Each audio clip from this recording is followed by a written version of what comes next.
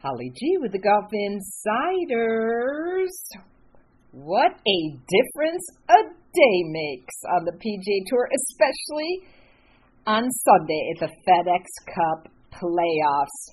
Yes, he is banked that check for $18 million. Call him Norwegian Wood, call him the Iceman. Cometh Viktor Hovland, winning all the moolah on Sunday. And, I think we've got a world number one in the making. And to break it all down, yes, he was there. Bob Harig from SI.com. Hello, how are you? Wondering if Victor's going to have to use that Chipotle gold card of his anymore, Bob. What do you think? That gold means a whole different thing now. Yeah, it sure does. I tried to figure it out. It was like, I wondered if it would look better to him if he looked at that total in Norwegian,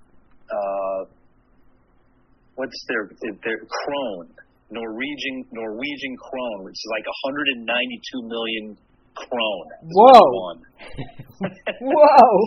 It looks like a krone. 1 krone is 9 cents. So, obviously $18 million is going to be a lot of krone. So, it's pretty wild. He started with a 6-shot lead for the final round, the same margin, the same course that Scottie Scheffler blew in 7 holes last year, but Victor just had the blinders on. Imagine being Xander Schauffele, closing with a 62, and he never got within 3 shots. I mean, I think they need to bring back that slogan, "These guys are good." Yeah, this is sort of the fallout of the format. It's if you'd have played 72 holes, it would have just been those 2 guys tied, and of course they would have had a big lead over everybody else because I think 5 or 6 shots over the rest of the field. And, we've been back and forth about this now. This is the 5th year they've done it this way. And, I feel a little for Schauffele. This is the 3rd time he's tied or had the lowest 72-hole score at the Tour Championship. And one time he was given a trophy for winning the Tour Championship in the old format. Justin Thomas was the FedEx champ in 17. And then twice since, in 2000 and 2003, he's shot the lowest score, and it doesn't mean anything other than world ranking points. He doesn't get credit for a win, or, it's just, I don't know. I still am. There's still some flaws. This is better than the old way of trying to, be following along the last day and doing the points, which no player is going to be able to work out while they're playing. Obviously, the scores are so much easier for that, but again, to not have a trophy for the winner of the tournament. I mean, NASCAR has 2 winners. They do a season-long points thing at their last race. Yeah, true. So I don't know. Obviously FedEx doesn't want 2 winners. The best example is Tiger in 18 when he won the Tour Championship. Justin Rose won the FedEx. The FedEx got no attention for obvious reasons. It was Tiger's 80th win, his first since all the surgery and everything. They had already made the decision to make the switch before that, so it wasn't based on that. But they had the best example right there of why they were doing it. But, I still say, play the Tour Championship, hold the points over all the way through. Come up with a system where you have a 1-day thing for the FedEx. They say, well, it's too random. Well, not really. Not if you give a spot to the guy. Let's say the regular season points earner is automatic into the. Let's say you did this Wednesday to Sunday. After 3 weeks of this, these guys don't need another day of practice. So start off Wednesday. Totally agree. 72 holes, end it Sunday. Give the winner of the Tour Championship a spot in the in the next day FedEx Finals, if he didn't already have one. Give the overall points leader at that point a spot. Give the person who had the overall points lead at the start of the playoffs a spot. And if you want, give a spot to all the major winners, at that point. So that would be at most 7 guys right there, and it might be less. And then you take an 8th spot based on the points. And you could still keep some sort of seeding based on their overall points. So a guy like Scheffler is still rewarded, and then just do it from there. To have a one-day thing where you do a strokes altered format. And that would be funky too, but at least, the guy who's 8th, I believe the 8th place guy got like 1.5 million. So you're getting at least that, for getting to this thing extra. I like it. And Morikawa, which is interesting, he started the tournament at -1, and he shot 61, and on Thursday he was 9 back of Scheffler, who shot 71, and he actually was 1 shot ahead of Scheffler. So, there is the scenario where you could start that far back and still win it. It's going to be a lot harder, but anyway, there's other things that thrown around. I've seen match play. I don't think match play is the answer. TV doesn't like match play.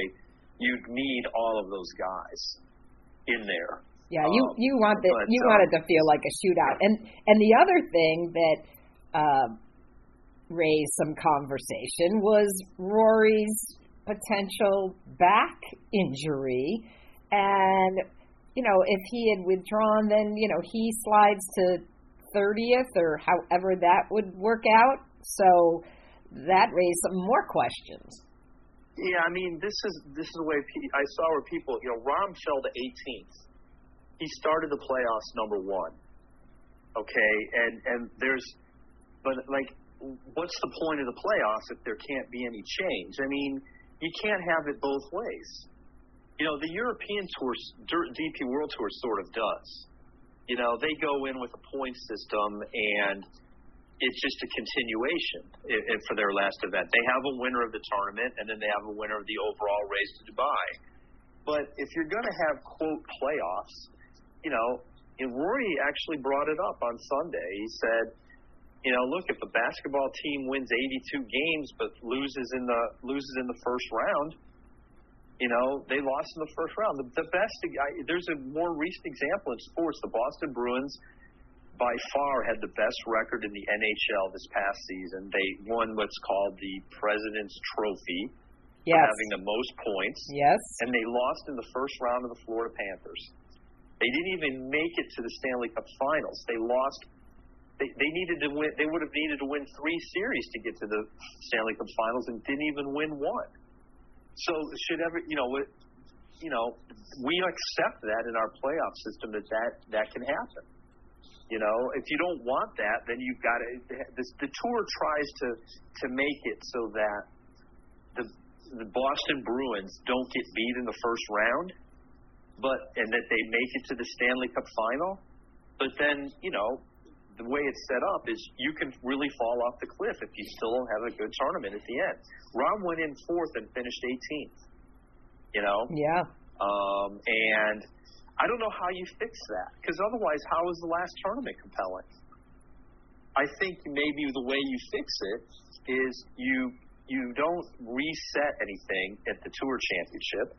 You leave the points as they are, and so that way, at the end of the Tour Championship, the points are going to still fall down the way they were. If you were, if you were 30th, you're going to have to really do a lot to move up. You just maybe make the point, instead of 2,000 points to the winner, make it 2,500. Make it a little bit more. That pretty much though assures that it's going to be somewhat what you had, because you're not going to change the points. You're not going to make it so that a guy can be caught so easily. Scheffler and Rahm had a lot of points. They had big leads that were pretty much wiped out. They were just given these strokes differences. So if you did that and then did what I said earlier, which is have some formula to get 6 or 8 guys to the Sunday, then the FedEx points standings remain as they are, but you crown a FedEx Cup champion based on that one day. I think it would be compelling if they worked out all the details that I'm missing here. Are you listening, Jay Monahan? We got the answers right here. Yeah, I'm not sure that the tour wants to change it that much, and I don't know that the players would either. I mean, the bottom line is that and the other thing is I think there's the way the money is distributed at the end. I mean, it's a huge difference. Yes. And maybe they should rethink that. Because you're not really giving a bonus to the season-long champion when so much can happen in the last event. So I don't know. I think it can be better. I think the fact that we talk about probably they like, and I understand why they went this way. And I always reiterate, at the end of the year, we have 3 compelling tournaments with really strong fields that we never used to have. 15 years ago, before the FedEx Cup, it was a long slog from the PGA until the Tour Championship, which most of the players didn't even care about. And so it was 10 weeks, 8 weeks of tournaments that really didn't have a whole lot of meaning. And so, especially going up against football. So now we've got it over with, football starting. We've got a new fall system that allows guys to still improve their position. But, it's not like it's going to impact anything next season, which was always a problem as well. Well, we'll get into the fall season in just a minute. But speaking of compelling, Viktor Hovland, what he has done to turn his game around. Since we saw him, Bob, at Tiger's tournament in last December in the Bahamas when he beat 19 of the best in Tiger's Heroes Challenge, and then going on this complete rehabbing of his entire game, it's been fascinating, including his becoming just one of the best scramblers. And this was after, as we all remember, I believe it was in Puerto Rico, after he duffed a few of his pitches in the final round, and he said, "I just suck at chipping." I mean, he was, 191st out of 193 players last year? It's really remarkable what he's done with his short game and his whole game. And my question is, I think we're looking, obviously, at a guy that's going to ascend to world number 1. But I actually heard someone, I don't know if it was Bramble or somebody at the desk on Sunday after the finish, saying, he's got the complete game at this point, which reminded him of another player named Tiger Woods. Yeah, listen, I don't know that he has the same firepower as Tiger, but he certainly drives it plenty far. He drives it probably straighter than Tiger. His iron play is really good, which is why you can compare him to Tiger. And now his short game has come around. It's still not great.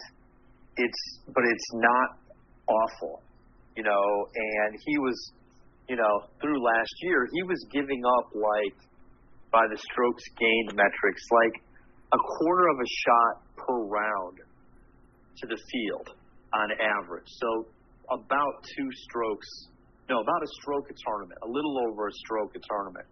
But I mean, the elite players are in the plus category. So you're probably 2 strokes behind a tournament to a guy who's winning. And, that's hard to overcome. You really don't want to be negative in that stat. I mean, Scheffler has been negative in putting, and it's why it's cost him wins this year. And for Viktor, that stat was costing him because he was so good in all the other areas. And, it just means that you've got to hit so many greens and make so many putts to overcome it. If you miss a green once in a while, that was the beauty of Tiger. Tiger took 73s and turned them into 68 all the time.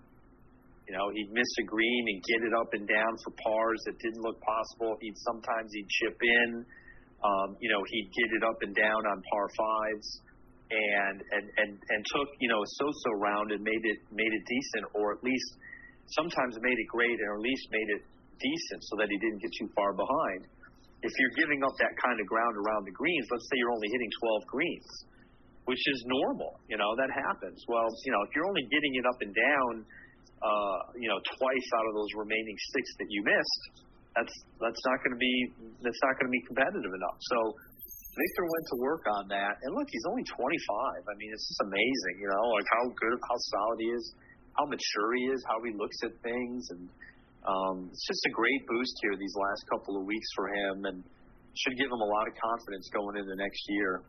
Yeah, his former college coach, Oklahoma State, Alan Bratton, said, quote, "Viktor is very cerebral and he has strong conviction, but is still coachable." I mean, those are really, really good ingredients in the recipe, if you will. Right. It sounds like he's not stubborn. In other words, he's got strong beliefs, but he's willing to listen. And obviously he's had to make some changes to adapt, and not to get too in the weeds about it, but the entire motor skills associated with his long game were difficult for him on his short game. It made it harder for him to chip and pitch properly, and he had to make some adjustments there, and I'm sure that wasn't easy on his brain, but he did it, and he had a little bit of a rough moment there on Sunday where maybe some of the old stuff came back, and he, I believe it was the 14th hole where he had a fairly simple pitch from about 100 yards, 100 feet, and he only hit it 80 feet. Yeah, he left himself like a 25-foot par putt that if he missed it, the lead was going to be down to 2, but he made the putt. That's that was a huge make right there. And I mean, you can't expect to always do that. But, I think there were enough instances during the tournament where his short game really helped him that was an aberration. But it just does show, look, he could have hit a great chip to 5 feet, which we would think is great, and still miss the putt. So it's not like it's an automatic. But obviously, a player of that caliber with nothing in the way, from 100 feet, expects to give himself a makeable par putt. The fact that he made that was a huge bonus. Yeah, it certainly was. And in the end, he was first in ball striking, fourth in putting, fifth in approach, and 11th in scrambling. Really was something to watch on Sunday. So the other big breaking news, Bob, yesterday, Captain Zach Johnson made his 6 picks to round out the U.S. Ryder Cup team. Overall, your thoughts and who got left out? Well, I don't really feel like anybody got left out. I mean, I was sort of pushing in my mind. I thought Keegan Bradley had a good chance. I wouldn't have been, I would have thought that was great if he made it. But the problem or the issue I think here is that other than Brooks and maybe Morikawa, I don't know that any of the others had this most solid, rock-hard argument that they should be picked. Like, there was everybody had some sort of flaw or thing you could poke a hole in, and that's the whole reason for having the picks. Cam Young's not been a great putter. He's not won on tour. His closest call recently was the Open where the greens are slower. The U.S. has enough putting problems at the Ryder Cup. And you could probably extrapolate that a bit to Keegan. You know, the thing that's held him back a lot is putting. Now he's putting way better than he did before. He won twice in this season. One of them was last fall. But you know, I'm just not sure that he hits you over the head with why he had to be on there. And you could say that for any of them, for the guys who made it, for Ricky, Jordan hasn't won this year. Ricky won once, but you know, since his victory, he's not been as solid as he was leading up to that win. And then, of course, JT. Right, and JT is going to be the biggest controversial one of them all. And I think the fact that so few players stood out to make it obvious made it easier to pick him. And look, the whole reason for having picks, if you wanted to just go off the list, then go off the list. You know, as it was, Zach picked numbers 7 and 8, and he picked 10. He didn't pick 9, but I mean, if you're going to just go off the list, then what's the point of having captain's picks? The point is to now work out pairings, matchups, team fit. You know, for years and years, the U.S. has been accused of not being a team. It's all individuals. Great players, but they can't play as a team. Now, it seems they're trying to mold a team. They're asking for input from the players who make the team. Who do you want to play with? Who would work well with you? The assistant captains run the numbers. They have analytics guys talking about stats and pertaining them to the course. And they bring all of that into play. And that's how they came to some of these conclusions. And I think you have to give them that. I mean, JT's controversial because he had a bad year, but he's had a great Ryder Cup record. Stroke play is not match play. He's considered a team leader, fiery. He gets under your skin. You kind of need that. And, oh, by the way, it's still a month away. He might find his game by then. And it's 18-hole match play, not, 72-hole stroke play. It's not like he's been that awful all the time. I mean, he did finish 12th at the Wyndham. If he finishes 11th or 10th, he's in the playoffs. Yes, he had a bad British Open, but he shot, I believe he shot 81 the first day and came back and shot 70 the next day. It's not like he was shooting like these high scores all the time. Granted, if they'd have left him off, I would have been okay with that though too, based on his year. It's perfectly logical. But obviously Zach sees something. He's got a good partnership with Spieth. That's one, at least 2 matches you can plug in. They're probably a pretty good bet, those two, for best ball. Absolutely. And maybe even one more, depending. And so, I think plugging in those holes is important. You don't want to show up over there and not know what you're doing. You need to practice these formats with the guys who are going to play together in them. And I think I wouldn't be surprised right now if Zach has his first day morning lineup or even his first day lineup. And maybe he's open to some ideas based on they're going to Marco Simone yep. In a couple of weeks, like for a few days. And I could see, maybe some things, they're going to experiment, which is what you should do. So I don't have any issue with the picks. I think, the issue is you wish that there were more U.S. guys that were really, really playing solid and made that decision like a no-brainer. I mean, if Cam Young had been lighting it up all year and did great in the match play or, had a really good, President's Cup last year. I mean, that was the thing about Burns, why I thought he might not get picked. Him and Scheffler were partners at the President's Cup last year, and they didn't win a match. I think they went 1-2, and I don't know if they played all 4. I think they played 3. They might have gone 1-2 or something, or 0-2-1. I think it was. So but obviously Scheffler had some input. Burns is a good buddy of his. And he won the WGC, so that's going to get your attention in terms of team. He did win match play. I mean, that does. I think that has some bearing. I don't think it's certainly a point in your favor. So your fellow writer, John Hawkins, said, it looks like one of the weakest U.S. Ryder Cup teams ever. Not looking good, Bob. And, oh, by the way, how would you like to be Luke Donald with Hovland, Rahm, and McIlroy as the core for Team Europe?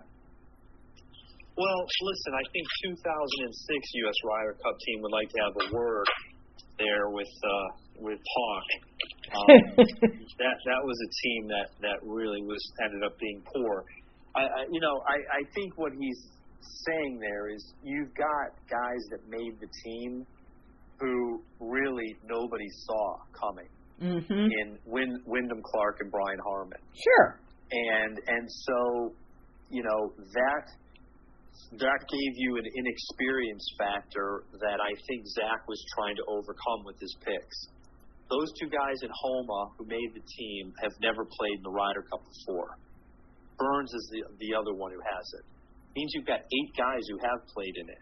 I think having played in an overseas Ryder Cup is important. You need to understand the atmosphere. And so Jordan spoke a lot about that yesterday in the press conference. He did. I mean, so Jordan, and it's why I thought Finau still had a chance, because he played in Paris. It's why I thought Dustin Johnson might have gotten a stronger look. I mean, yeah, they lost and they got beat, but they get it. They understand. Yes. The lineup doesn't matter, or the world rankings don't matter at the Ryder Cup. The Europeans, I think, are going to have to ride some of those guys for all the matches, but they always have some of these young guys that you've never heard of step up and do well. And yeah, you've got Rory and Rahm and Hovland and Justin Rose and Fitzpatrick, who's 0-5 in the Ryder Cup, by the way, and Terrell Hatton and Shane Lowry, who also didn't make the playoffs. So that's kind of your 5 or 6, 7 core guys. Tommy Fleetwood. Tommy Fleetwood, another solid one, right? Fleetwood is very solid. So, but you don't, beyond that, there's not much depth. So I think the U.S. has more depth. And I don't think the team is as weak as John makes it out to be, but I think there's just unknowns with Harman and Clark. They've never played in either competition. The U.S. has done a good job of getting guys' feet wet at the President's Cup. Neither guy's done that. So, but again, I think Harman might set up really nicely for that course over there. It's believed to be narrow, going to be a lot of rough. He hits it straight. Wyndham Clark's a good putter. The U.S. has had bad putters before. I mean, yeah, they're going to be nervous, but, they're going over there early. Hopefully they can get acclimated, figure it out. And look, let's be honest, there's a lot of pressure winning the U.S. Open and the British Open.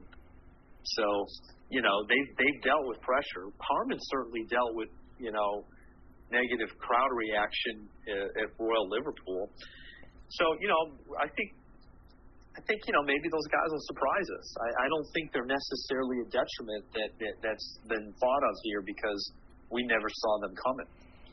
And they've got a bulldog, a gritty bulldog in their team captain in Zach Johnson. And not only are they good friends, which comes as no surprise, but I think Brian Harman is a younger Zach Johnson in a lot of ways.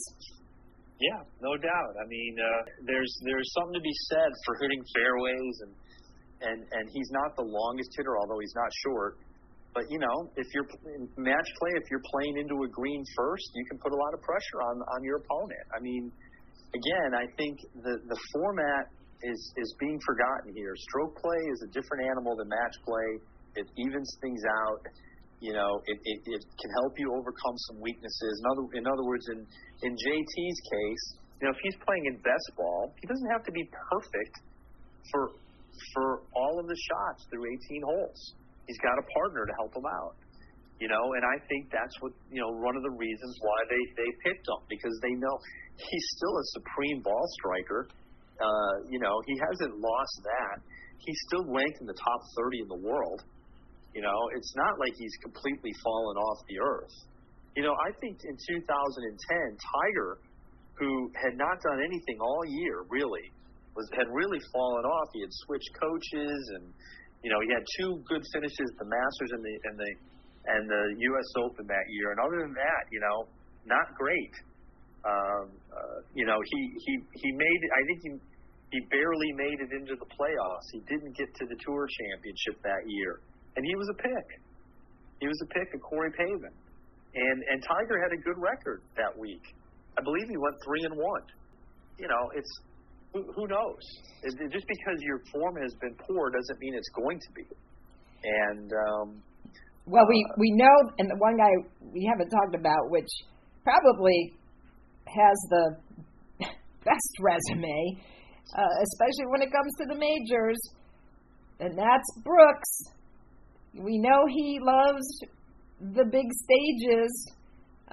Just recently had a baby. Probably a few sleepless nights for Brooks, but I don't think that'll bother him too much. Some scuttlebutt out there in terms of how well liked Brooks is, but it sounds to me like the guys wanted him big time. I think they did. I mean, and I think they recognize, you know, put any differences aside. I think they recognize his tenacity and his talent. Let's face it. Yeah, I mean, he steps up in the big events, you know, and you know, I think it would have been huge controversy if he didn't get picked. It wouldn't have been worth it, frankly. You know, he's eligible. He's done what he's done. If he'd have played more qualifying events, which wasn't possible due to his situation, he would have easily made this team based on what he did this year in the majors. I think you have to have him on there. And, you know, he can be a good partner to several guys, I think. So who would you team him up with? You know, I mean, you know, I could see him going with Morikawa. Morikawa's big horse in 2021 was DJ. You know, so maybe you go to Brooks with him. You know, I think those two guys together are pretty formidable, and especially when you've got Cantlay and Schauffele as a pretty solid team that we know of, and you've got Spieth and Thomas, and you've got Scheffler and Sam Burns. Sam Burns. Mm-hmm. I mean, that could be your first day morning lineup right there, and then you figure out who needs to sit, you know, and who's not going to play them all, and you work in the other guys. I mean, Homa's played very nicely of late. You know, obviously, we're leaving out the two major winners in Harmon and Clark, and then I'm trying to think who else am I missing there? Ricky Fowler. Ricky. I mean, you know, look, there's a lot of opportunities. There are a lot of choices, and my sense is Zach and his assistants have thought all this through already when they made these picks. No doubt. Like it's not like they're just saying, oh, well, who are we going to put guys together with now? No, they know. Yeah. You know, we might not know, but they know. Right. Absolutely. Well, the 44th Ryder Cup matches will be held Friday, September 29th through October 1st. Yes, there's more golf to come, ladies and gentlemen, and nothing more fun than these match play events. It's going to be held at Marco Simone Golf and Country Club in Italy, near Rome. It's going to be super exciting. The fall schedule does start next week. We'll talk more about that next week. So appreciate your time. Can't wait for the Ryder Cup. And, hey, it's almost time for us to start talking about the Bills and the Bucks. Exactly. Very good. All right. Thanks so much. Bob Harig, SI.com. We appreciate your time as always.